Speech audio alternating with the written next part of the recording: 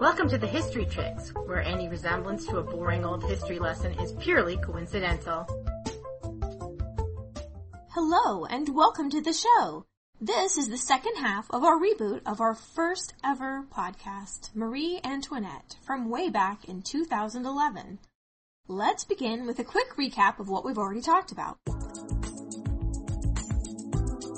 14-year-old Archduchess Maria Antonia has left her mother and her native Austria to go and marry the 15-year-old heir to the throne of France. The formality and politics of Marie Antoinette's new home are really getting her down. Worst of all, she and her husband Louis do not seem to be able to consummate their marriage after many years. What is to become of her? We shall see. Now on with the show. Now, Marie Antoinette became the queen quite early. She was only 19 when Grandpa King died after a bout with smallpox. And, of course, husband Louis was immediately the king, and he and Marie Antoinette fell to their knees and said, "God help us, we are too young to reign." And that could not have been a more true statement. Basically, Louis, age 20, became the victim of his advisors. He was so indecisive, and those older politicos knew well how to manipulate old boy to get what they wanted. He was just not a powerful force at all. Marie Antoinette was actually not crowned at the coronation. Symbolic or not, technically an unconsummated royal marriage meant, like you said earlier, technically Louis could send her back to Austria. Nevertheless, one of the perks of being the queen, no longer were the scary and scoldy old ladies in charge. She was able to raise her best friends and confidants. There were two main ones. The Princess de Lamballe, who had married into a legitimized royal branch, so she's actually related to Grandpa King, and the Duchess de Polignac, who was very, very Versailles, should we say, super louche, super naughty. So you've got Lamballe, regarded as an angel by everyone she met, on one shoulder, and you've got Miss Sass Mafrass on the other side as the devil, telling her to do naughty stuff. I actually think that's brilliant friend choosing. You want them both. They're both very important in your life, and that's what she had here, I think. I guess so. I wonder, like Princess Lamballe and Polignac, would they have been friends without Marie Antoinette? They're not very alike at all. No, threes are hard. You need that buffer? Yeah, threes of... I'm sorry, I hate to be sexist, and maybe it's this way with men, but I'm not a man, so I don't know male friendships too well. But 3 in a friendship is a very awkward number. So during her early reign, Marie Antoinette had been very, very popular with the people. She really did some nice things. Can we please put this propaganda out there right now? She stopped her carriage once to help a wounded man, staying until she was sure he had been helped by the proper authorities. She didn't have to do that. She could have run him over with her carriage, and nobody would have blinked an eye. Nope, left him in the dust. That's how it was. She didn't. She all but adopted a little peasant boy. She provided for him and his family. She got him an education. She got him a trade. She gave lots of money to charities. She had her pet ones, most of whom had to do with mothers and children. She was so fond of children. Her household's children were welcome in her rooms. Everyone's kids and dogs were jumbling around. The whole thing's not so bad if you have a team of cleaners to come in right back after all the kids and dogs. Right. And there's no Legos or Barbie shoes. Oh, yeah. Or... beneficial. What is this around your house? Those... Nerf darts. Your son is very thorough. I'm impressed. There are Nerf darts all over this house. Up the steps, in the heating vents. It's to the point where I'm like, I just let them lie because they reappear the next day, so cleaning them up is ridiculous. And you know what? Someday he's going to be off at college and you're going to find them and you're going to be like, oh, remember when you were 10? Someday we'll have to call a repairman and he'll go, you have 9,000 Nerf darts in here? And we'll go, oh, and then we'll find all the baby socks in the washer. Yeah. That'll be a good day. Yeah, that will be. So, of course, Marie Antoinette was never, ever gonna have children if we couldn't get this bedroom problem figured out. And finally, Mama, back in Austria, freaked out and sent her co-regent, her oldest son, Joseph. So this is the emperor, the Holy Roman Emperor is sent over to France to find out what is going on and fix it. Okay, what? Okay, well, somebody's gonna have to, so he's smart enough to do it, so he takes Louis off on a little walk. Brother-in-law to brother-in-law talk, man, and they must have been some kind of frank conversation, because almost immediately Marie Antoinette was pregnant. Yay! Good work, Joseph, whatever you said. Nobody knows what they said, but there are theories that they spoke about animals. Perhaps there was a visual aid. Or keys and locks. Louis liked to work with keys and locks because he is that kind of nerd and he couldn't code as computers had not yet been invented. But keys and locks are fascinating and have many similarities to what needs to be worked out, my friends. So, whatever they talked about, hooray. So anyway, Marie Antoinette's daughter, it was a daughter, by the way, which was not really what the country was hoping for after 8 years of waiting, but she was born, and Marie Antoinette was thrilled. She was so happy. She is reported to say, "Poor little girl, you are not what was desired, but you are no less dear to me. A son would have been property of the state, but you shall be mine." I know, I love that too. The court called her an indulgent mother because she wanted to be with her child all the time. Don't worry, Marie. I get accusations of helicoptering all the time. I'm with you. You're supposed to just hand the child off to the governess of the children of France, one of those hereditary posts that Versailles was so famous for. Well, is that person fit to raise children? It wasn't even a consideration. So when the governess unexpectedly went bankrupt and had to leave court, Marie Antoinette took that opportunity to make some enemies by nominating her friend, the Duchess de Polignac, who had children herself, to the post, bypassing whoever was next in line, of course, for the honor. But who can blame her? I mean, given the opportunity, she wanted to pick who her kid's nanny was, just like moms today. Well, all the nobility blamed her, evidently. The murmurs of discontent began. This is Versailles. Madame, you know, blah, blah, blah. You guys, shut your face. Also, Louis gave her a little retreat called the Petit Trianon to get away from the formality of this court. And she could hide there. It's like her little, I want to run away. And then she had a place to run away. It was a small mansion, which is an oxymoron to me. But it had been built by Grandpa King for his mistress, Madame Pompadour, which is another episode. She never got to see it, though. No. It wasn't done when she died. No, but husband Louis gave it to Marie as her little playhouse. What do they call those things? Push presents or something? Oh! I don't know. I didn't get one. You mean like the rings? They weren't fashionable then. No, they were fashionable in my life. They were? Oh, well, I hadn't ever heard of them. I had friends who got jewelry. I got nothing. Oh, well. I got a baby. Well, there you go. That's the big prize. I think so. So Louis knew that Versailles was making her very unhappy. He was used to it. He'd been brought up there, but he could tell that she just... It was just making her, giving her agita every day. And this is like the beginning of tenderness between them, I think. He recognized that and had in his power to fix it for her. So he gave her the Petit Trianon. They had separate interests anyway. He wanted to read and hunt, and she wanted to frolic and dance and have a lot of people around that she chose herself and listen to music and lay on the grass away from everybody. It's fine. It worked out great. She actually brought about a change in fashion around this time to go along with her new retreat. A few years into being a mother, she was favoring this loose, simpler style, less layers, less corsetry, easier to move around with, mostly white muslin, over the head, with a colorful sash, different colors for different days. We'd probably still think this is an excess of clothes, but by the standards of the day, this was practically a nightgown. So there she was frolicking the fields with her friends in her nightgown, pretty much, but hey, it was mom clothes, Sometimes you gotta change with your body. Is this the yoga pant I know. Of the 1700s? Oh, maybe. It's certainly not the leggings, which are not pants.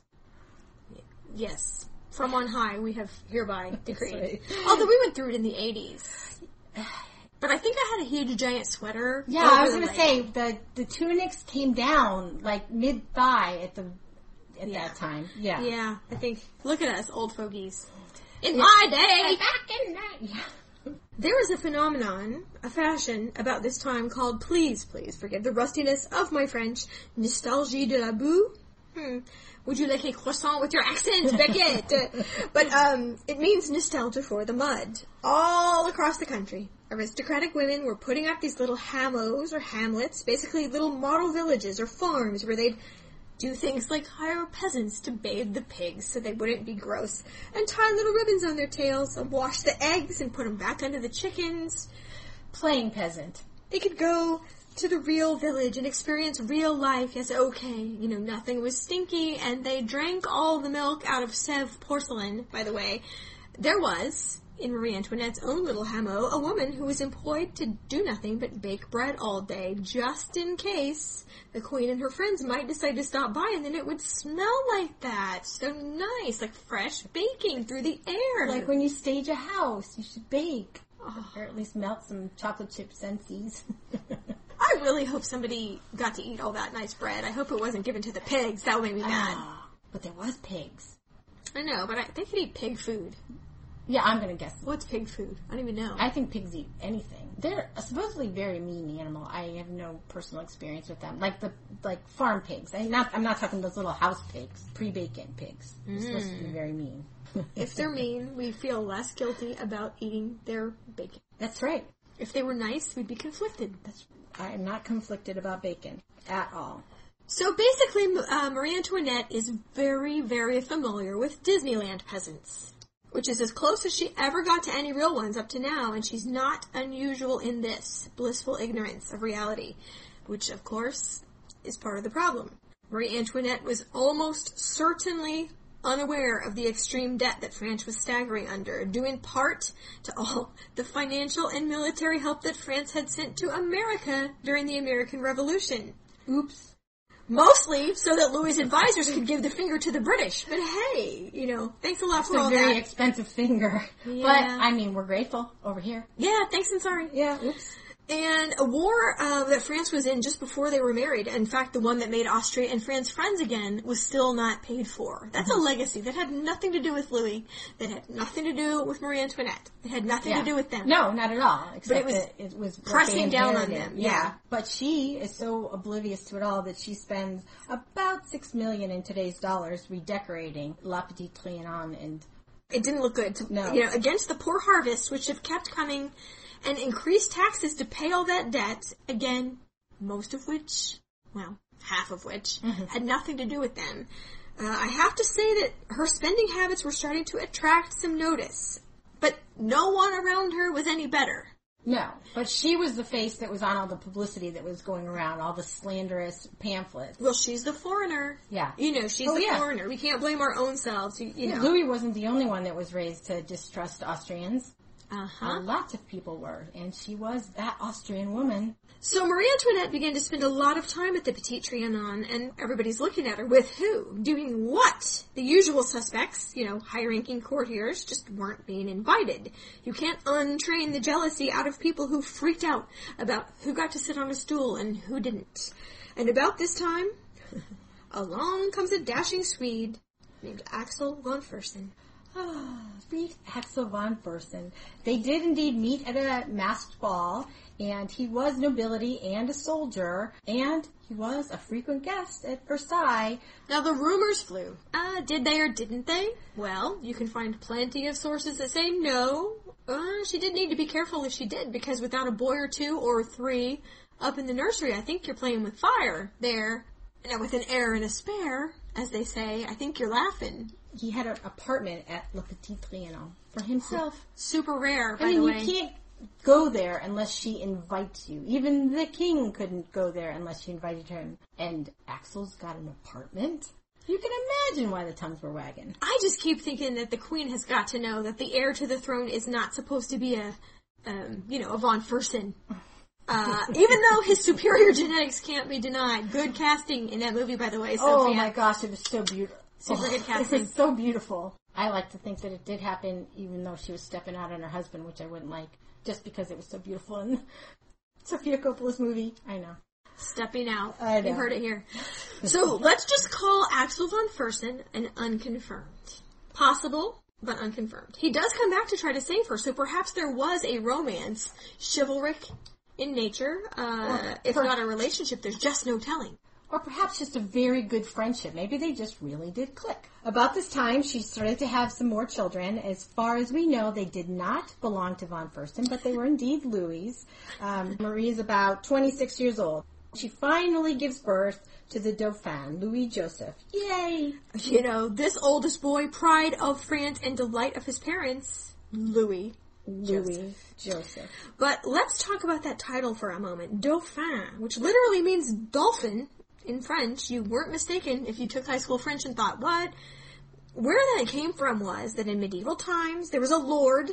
This was before dukes and viscounts and the like of that, so let's just call him, say, an earl. It was very feudal. He wasn't an earl, but like an earl. He was in charge of vast tracts of land. Lots of people worked under him. He was the boss. That's as close as we're going to get. He sold his whole fiefdom to the crown with the stipulation that the heir to the throne should always be called the Dauphin, after the dolphin on this particular lord's coat of arms. And so, the Dauphin also always had a dolphin on his coat of arms. Pretty cool. Yes. Now you know. Now in our story, France has a Dauphin. Yay! Been a long time coming. Yes, indeed. And then it wasn't enough to have one. She has another son, Louis Charles. Heir and despair. See, now you could sleep with Axel von Fersen. That's right. But he's already gone. Sorry. And then a year later, she gives birth to a bookend daughter, Sophie. Well, so let us leave the little family in place in this calm, comforting, complete family life in a nice little place called the Petit Trianon, in a calm Versailles, in a relatively calm country, and take a little break. And when we come back, there's going to be trouble in paradise.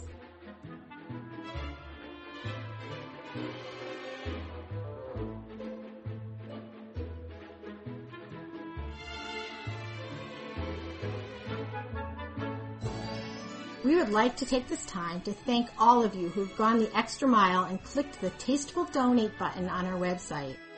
A financial contribution means so much to us, and it allows us to bring this program to you.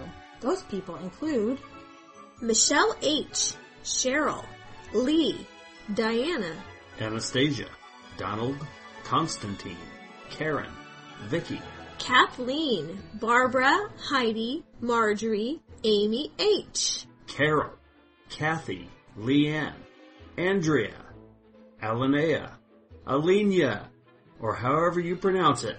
Thanks. Thank you all.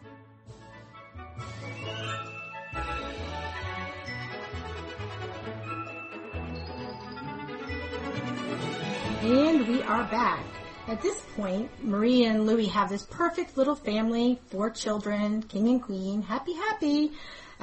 She's kind of mellowed, like we talked about before. She's in her less flashy gowns. But unfortunately, she's totally the target for a whole lot of propaganda. The nobility, angry at not being included in social things, if they weren't in that little circle of close friends, angry at being excluded from the news of what was going on politically. Louis' advisors were, stonewalling and operating as usual. Think about angry coworkers. No. They're angry coworkers. They'll go tell the boss, or they'll tell Facebook or their friends anything they want about you. I mean, it starts to be like if you are not kissing the right booties, they will turn on you, and that's exactly what started to happen. They didn't have anything else to do. They weren't allowed to do what they had been doing before, so why don't they just sit around and spread some dirt, real or imagined? Rumors started to spread that she was having an affair with her friend, the Princess de Lamballe, that she was funneling money to the Austrian treasury, that she was having affairs with her husband's brothers, that she acted indecently with Thomas Jefferson. Who could blame her? But she didn't. No, I do not think so. Although she did meet both Thomas Jefferson and Ben Franklin. And Adams. I love it. I do too. What did Adams make of this court? What? I love to think about that, actually. Like, Mr. Conservative, Versailles is gonna like to kill you. And then old Ben is rolling with it. Ben loved Versailles. Yes. So cartoons that were called libelles were plastered everywhere, always off color, sordid, seldom that comical, but certainly very damaging. You're always needing to protect your reputation. I'm not even sure she knew it was falling apart. It's kind of inexcusable in a ruler for someone to be that disconnected from the common people, but really it was not all that unusual. And Marie Antoinette was more clueless than most. Yeah, I think even if she knew it was going on, she just never publicly addressed it. Don't give it any ammunition. Don't put some fire under it, and it'll go away. Huh? Well, a lot of the troubles of France were laid at her door. She got the unwelcome title of Madame Deficit. Now, when they start openly making fun of you in the street, You'd think you'd catch on at least then. That is a red flag. Well, and somehow a crop failure is laid at her door. Now explain that one to me. That reminds me of thanks, Obama. So she controls the weather now, so that's good. Okay, good. Yeah. But with crop failures comes flour shortages, which means that the price of bread is going to increase. Unfortunately, their taxes were also being increased, and so the financial pressure on the common man was insane. She became the scapegoat, and that information is what was left. This is the let them eat cake that has endured through the centuries. I know. At this point in time, I really hope that everybody knows that she never really said that. That was she was a victim of propaganda. And it was a clever phrase because it lasted for a very long time. Yes. Yeah. So if you see the new Peabody and Sherman, don't let them fool you. There was no cake. She never said a thing otherwise. I know, but after that, you're like, oh, now I'm going to have to take this with a grain of salt. I know. My kid was even like, wait, she didn't say that. You said she didn't say that. I'm like, she didn't say that. Something even more damaging than the cake rumor was the diamond necklace affair. Okay.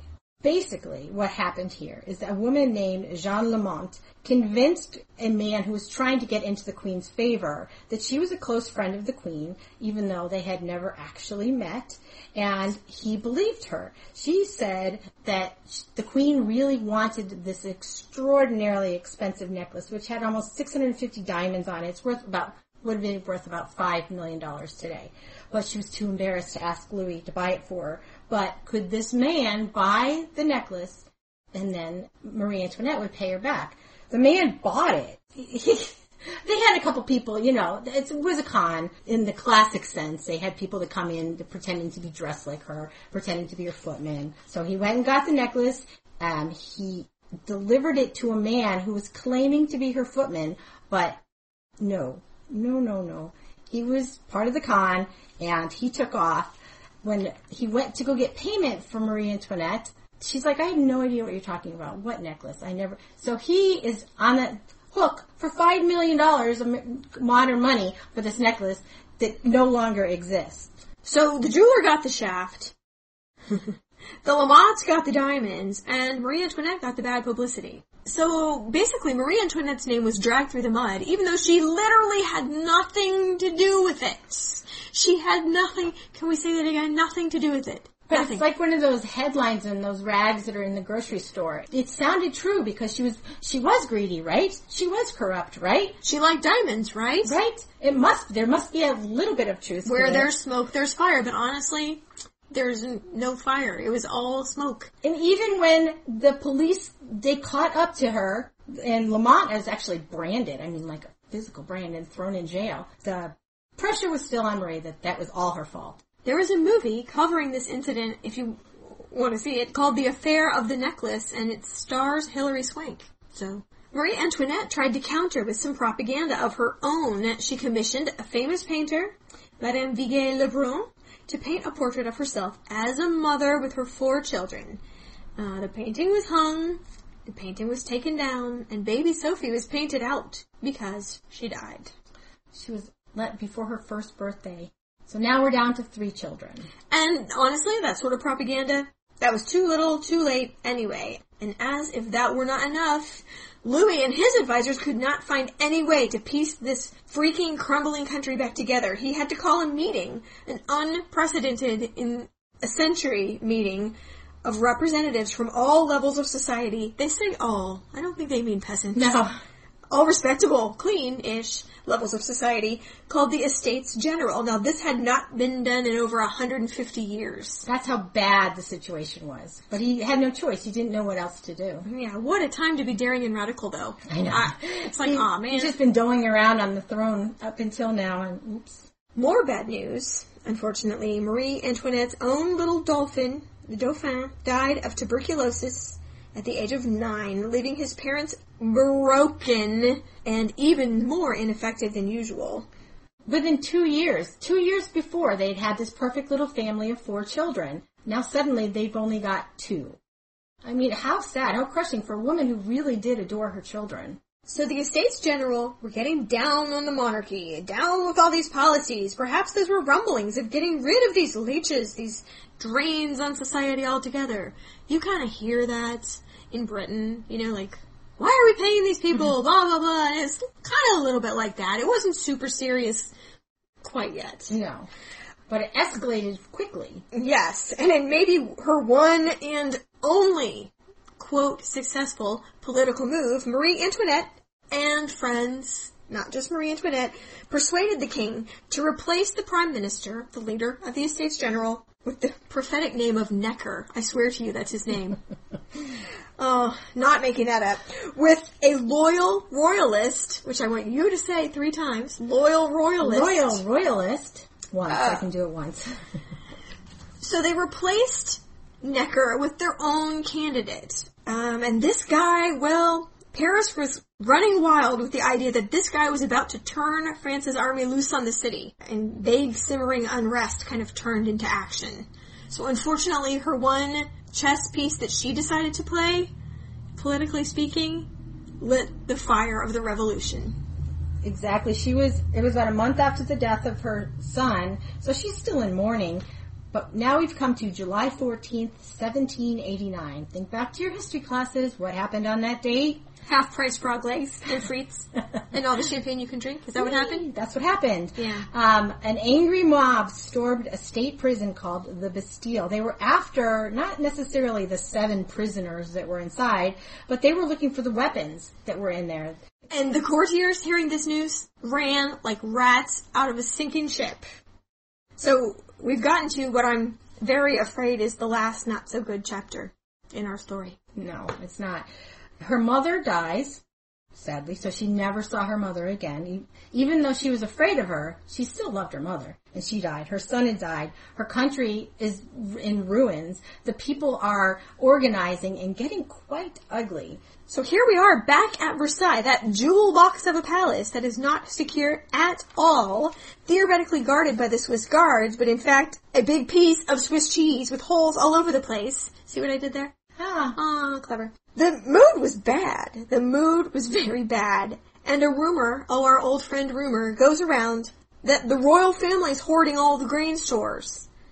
And a whole bunch of people hit the highway to Versailles. It's only 20 miles, and if you're determined and full of anger and adrenaline, 20 miles, that's no problem. And enabled by all of those around you who are, brandishing their sickles and any weapon that they could have, they're walking to Versailles. Well, Marie Antoinette wanted to run, take the children, and at least retire to a more secure palace, if not fleeing the country entirely. But Louis insisted they stay. Louis, why? Why? Because he couldn't figure out how to leave. Oh my God. You just get in the freaking carriage. Well, who's going to put the carriage together? Who gets in the carriage first? Who rides in which carriage? I like to kill you, so protocol killed you. Protocol killed you, Louis. Just take that lesson from this adventure.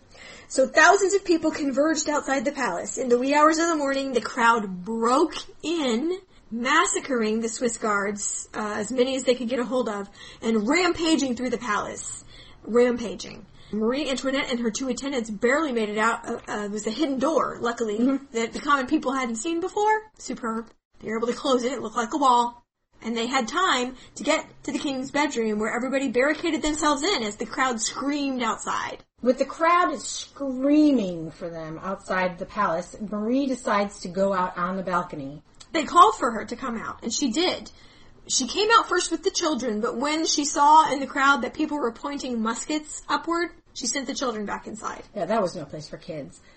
And she's listening to them. It was angry, and it was all directed at her. So she bows. But she stands there for 10 minutes first. And she takes it. And just regards them. Calmly. Like, I'm listening to you. Okay, I'm Can you hearing imagine how scary that was? Maybe she was terrified. She's frozen. I don't know. And then she bowed her head to them. She bowed to them. And some people in the crowd yelled, "Viva la Reine! Long live the Queen!" after her, because these people are freaking crazy. They don't know what they want. They were taken by the mob to the Palace of the Tuileries, where the royal family did keep an apartment ready for those times. They went to the opera or whatnot, but the true occupants had really been the servants and their families, basically just squatting there. Let's just live here. The owners never come. It's fabulous.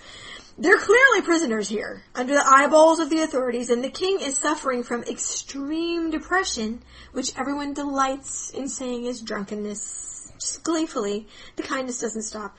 Marie Antoinette's obviously poisoning the king. That's why he looks like that. So she can put his brother, who she's really in love with, on the throne.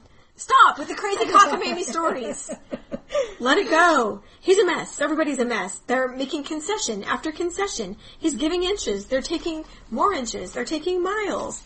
There was an escape attempt headed by Axel shows up, and they actually get away from the Tuileries. They get going, but unfortunately, a bit down the road, they're recognized. They were aiming for the Austrian border. They didn't make it. Yeah, just a little bit of miscommunication, and they got caught and brought back and put in real jail this time. There, but for a reliable cell phone network, go they. What a wonderful ending it would have been, though. I mean, if she sees the Austrian border and she crosses it, kind of like in The Sound of Music. But no. There had been some rumbling at some point about Austria coming to the aid of this family, but honestly, by then, her brother, Joseph, had died, and the heir had never met his aunt. Ever. His emotional ties to Marie Antoinette were not that close. Yeah, at first he said that he would do whatever, his father had done, but no. And you know why, honestly, you're not going to get involved in a situation this big if you don't have to. So, unfortunately, they kind of let her swing there. There was some sort of a trial, honestly, a mockery of a trial of the king. This whole movement might have begun with some radicals in the Estates General, but it sure devolved quickly into mob rule, a witch hunt. The night before he's actually executed, he had been given a choice. He could see his children, or they could be with their mother, but they couldn't do both. I mean, these captors were very cruel to them, and he decided to not see the children so they could stay with their mom. And the next day, he is brought to the guillotine. I'm sure you've all seen this contraption, the tall framework with this long diagonal blade. This thing was actually invented as a more humane way to execute people, because what you had before was the Axeman. And was the Axeman in a good mood that day? Had he had some drinks? Was he any good? Was it his first day? Is it sharp? You just don't know. No. It could be a hack job. Oh, that was not even a courtesy laugh. No. That was really sad. It was invented to make these things a little more, linear, but I think the ease of killing people led to a lot more bloodshed than there would have been had you had to rely on the good old Axeman. A lot of places say that Dr. Guillotine invented it, and he didn't really, but he was just a big advocate of this humane way. I mean, he's a doctor, and his name gets associated with this contraption. Later in life, he wanted nothing to do with it. And he didn't die at the guillotine. No, he died as an old man in his bed, bitterly regretting that he'd ever advocated for such an instrument, as it led to such terror. Mm-hmm. But at this point, Louis has died. They were married for about 23 years. Marie Antoinette is in prison with her daughter, Maria Therese, her son Louis, age 8, and her sister-in-law, Elizabeth, who's King Louis's younger sister, her sister-in-law. Mm-hmm. This is the part, as the mother of a small child, I can't bear it. I'm just telling you. They take the little son away almost immediately and separate him from his mother. Now, think about it from their perspective. The second Papa dies, that is the king. Right. Yeah, you don't have to have a coronation. Mm-hmm. Technically, by tradition, they've taken the king. And he is within, you guys, he's within hearing distance of his mother. And he's put in the care of this roughneck shoemaker cobbler guy, and they teach him, it's so funny, they teach him revolutionary songs, and they get him drunk, and they get him to say things against the monarchy, and they beat him, and yell at him, and scare him, and he would just cry, and here's his mother listening to him cry, and she can't do a thing about it, and he's 8 years old. 8. I will never celebrate Bastille Day. I'm telling you right now. I will never. It makes me mad. Yeah. He has nothing to do with this. I'm so... And the Princess de Lamballe had come out of safety, and she was recognized and caught and put in jail, and after her mock trial, they shoved her outside and let the crowd take care of her. Take care is not it's not good. No. It didn't comfort throwing her to a pack of wolves. Yeah. And literally her head was put on a pike, that's a long stick, and raised up by the windows of Marie Antoinette on purpose to torture her. But the story is that the guards, bless them for small mercies, I suppose, had closed the shutters and told her what was going on and that they wouldn't let her go by the windows. They said, "They are trying to show you the head of Madame Lamballe." And she fainted just at the news of that. And so the only thing they really ever did was prevent her from literally seeing it. But they did close the shutters, and they wouldn't let her look out the window. So, tiny, small humanity, you gotta take it when you get it. Yeah. One by one, the privileges go. The clothes aren't replenished, the linens aren't washed, the furniture gets taken away, just this slide into hell. She's put on trial, another sham trial, the likes of which we've not seen since, Anne Boleyn? Yeah.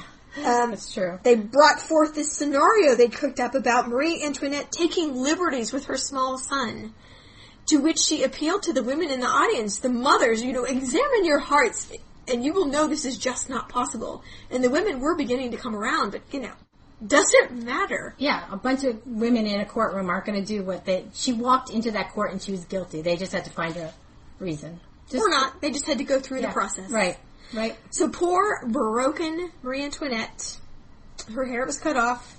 She was put into a cart called a tumbrel, like a wagon with a cage on top, I guess. And everyone was spitting on her on the way through the streets. Now, how far was this from that jeweled, sky blue, golden velvet carriage that she had ridden into France in? By the time she got to the guillotine, she was ready for the whole thing to be over with. She tripped going up the stairs over the executioner's foot, who was a fourth-generation executioner. Good to keep it in the family. That's right. And she said, "Sorry, monsieur, I did not do it on purpose." That was the last thing she ever said. Her head was cut off October 16th, 1793. Marie Antoinette was only 37. And that was the end of her life, but not her legacy. A little update here. The Duchess de Polignac, safe in Switzerland with her children, died right afterward of what was then said to be heartbreak. That's super dramatic, but it's now thought to have been cancer. Mm-hmm. She was only 44. So neither of her best friends really made it past this event either. Not at all. Her body was actually put in a mass grave, in a very common grave, until 1815 when they were dug up and placed in a royal crypt. So she, unceremoniously dumped. Marie Antoinette's daughter survived, but not her son, who died 2 years afterward of what they called jail fever. They say it might be tuberculosis. The names are pretty vague. There was a rash of fake dauphins afterwards. There was all kinds of rumors that he had been escaped and he had been replaced with another child.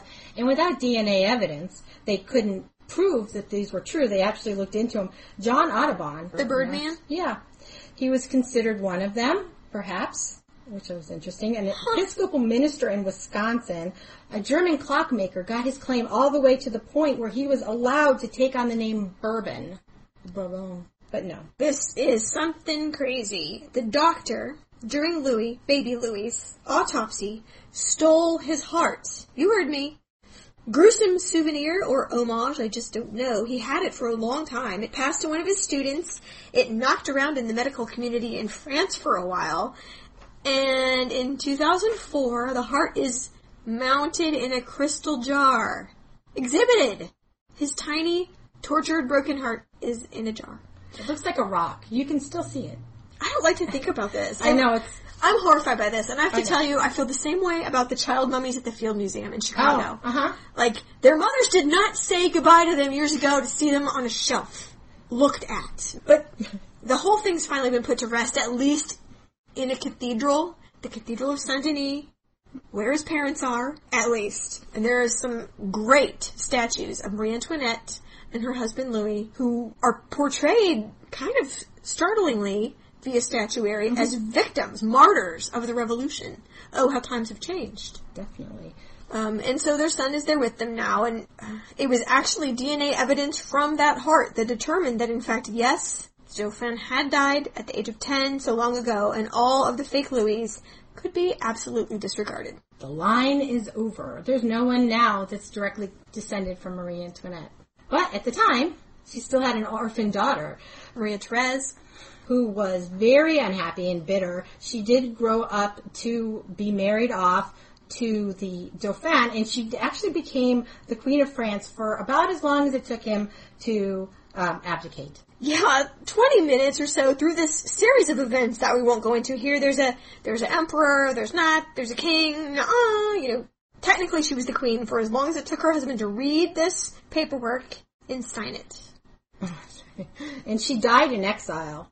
Yeah. I mean, she wasn't even in France. At 73. I mean, that is a long time to live a bitter life. Very sad. So that's all we have about the relatively short, fabulous to tragic life of Marie Antoinette. Now, you know the legacy lives on. Any legacy there is. Except for the cake thing, which makes me mad. That still lives on. Yeah, it does live on. Undeniably. So you know this is going to horrify me, like Archie McPhee or one of those places. You can buy a Marie Antoinette action figure with a removable head. That's nice and tasteful. Nice. I must recommend, though, I know some must disagree with me, Sofia Coppola's 2006 movie, and I was going to say Lost in Translation. I literally wrote down Lost in Translation. I mean, of course, her movie Marie Antoinette, but there is a Lost in Translation connection to that movie. Due to admiration of her fabulous Lost in Translation with Bill Murray and Scarlett Johansson, go see it. I bet it's on Netflix. Sofia Coppola was therefore allowed to film at Versailles unprecedentedly. Although afterward, when the movie came out, the French government deemed it Versailles in Hollywood sauce. Yeah, she put contemporary music with the movie. If you haven't seen it, really, you should. There's a few historical inaccuracies to it, but it lulled me in time and time again because, for the very reason that we like a lot of movies, the high production value. It's beautiful. And you do get to see Versailles, and you do get to see the clothing that she wore. It's very accurately depicted. You can go back, if you wish, to Norma Shearer as Marie Antoinette in a 1938 movie called Marie Antoinette. You can get some snippets on YouTube, and probably they'll be quite enough, because there's inspiring dialogue, and I quote, and I really think I've got the accent down. "Oh, Mama! Just think of it! I shall be Queen of France." I mean, yeah. But inspired casting on Axel von Fersen. That Tyrone Power is a handsome man. Oh, yeah. But, so there you go. You've really gotten the Cliff's Notes version of that movie. Right. You don't even need to look at the YouTube clips. Of course, you can learn more about the French Revolution through Les Mis, which my teenage daughter is like in their fandom. She quotes it all the time, which is interesting to me. That's from the other side, though. Yeah, oh, absolutely. I know, but it's good to have the balance. It is. And plus, it's a fantastic movie or play. And there was a 2012 movie called Farewell, My Queen. It is available through Netflix, only on DVD. It is French with subtitles, so you do have to read it. It was filmed at Versailles, but it shows a more gritty servant side of the whole thing. Marie Antoinette is, of course, in it, but it's basically the story of Marie and the Duchess de Polignac, and they are alluded to be lovers in this movie. So it is rated R. Don't let the kids see it. But there is it's alluded. That's all I'm going to say. The fashion is spot on. There's very high production values. The Netflix description is way, way off. So it starts at Bastille Day and it ends at the end. And it's told through one of her servants. It's a good movie. I thought it was a very good movie. Cool. I did enjoy it. So the website for Versailles itself is fabulous. But if you ever get a chance to go there yourself, which I highly recommend, weirdly enough, Rick Steves, he of the unfortunate pleated khaki pants, is a travel impresario, TV shows, books. He has a podcast where you can download a real-time walkthrough of Versailles. So when you get there, press play, and he literally walks you through, including, like when you're walking, say, from the house to the Petit Trianon, they've estimated how long it's going to take you, and they've provided you with period-appropriate traveling music. That's lovely. It's kind of good. There is a fabulous website about the etiquette of Versailles that I will link you to, and also the Costumer's Manifesto. Oh. Which really is applicable to any podcast we do. Absolutely. You should just go look at it. Just bookmark it. It's a really great site. And the ubiquitous MadameGuillotine.org, where you will find everything related to Marie Antoinette and friends. Also, Marie Antoinette's Gossip Guide to the 18th Century. It has been recently redone. It's very polished and professional looking now, but you'll get a lot of articles about art, fashion, and music of the times. And this is silly, but your kids might like it. I liked it, and I guess I think like a kid. But it's called DollDivine.com, and you have a dress-up virtual doll of Marie Antoinette. And you can change the backgrounds and the clothes. It's just kind of a goofy little thing, but I thought it was really fun.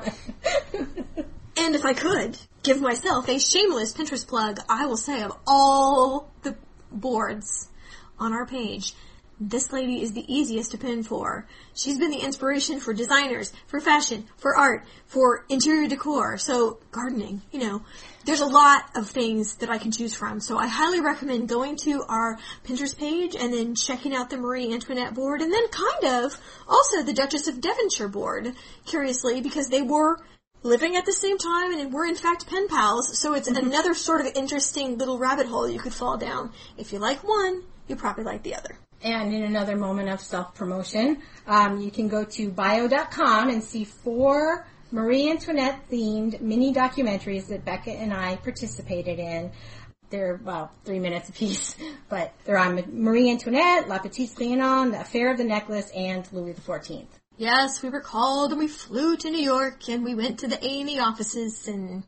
It was fun. It was super fun. I would like to do that again. There's also a Smithsonian page that covers Marie Antoinette's life pretty thoroughly, so I'll add that to my link list. Now, as to books, I would be remiss. Of course, we've all read Antonia Fraser, Marie Antoinette: The Journey. That was actually the book that Sofia Coppola based her movie on, which is why it ends so abruptly when they leave Versailles. There's none of the bad parts. So if you don't like the bad parts, that's the book for you.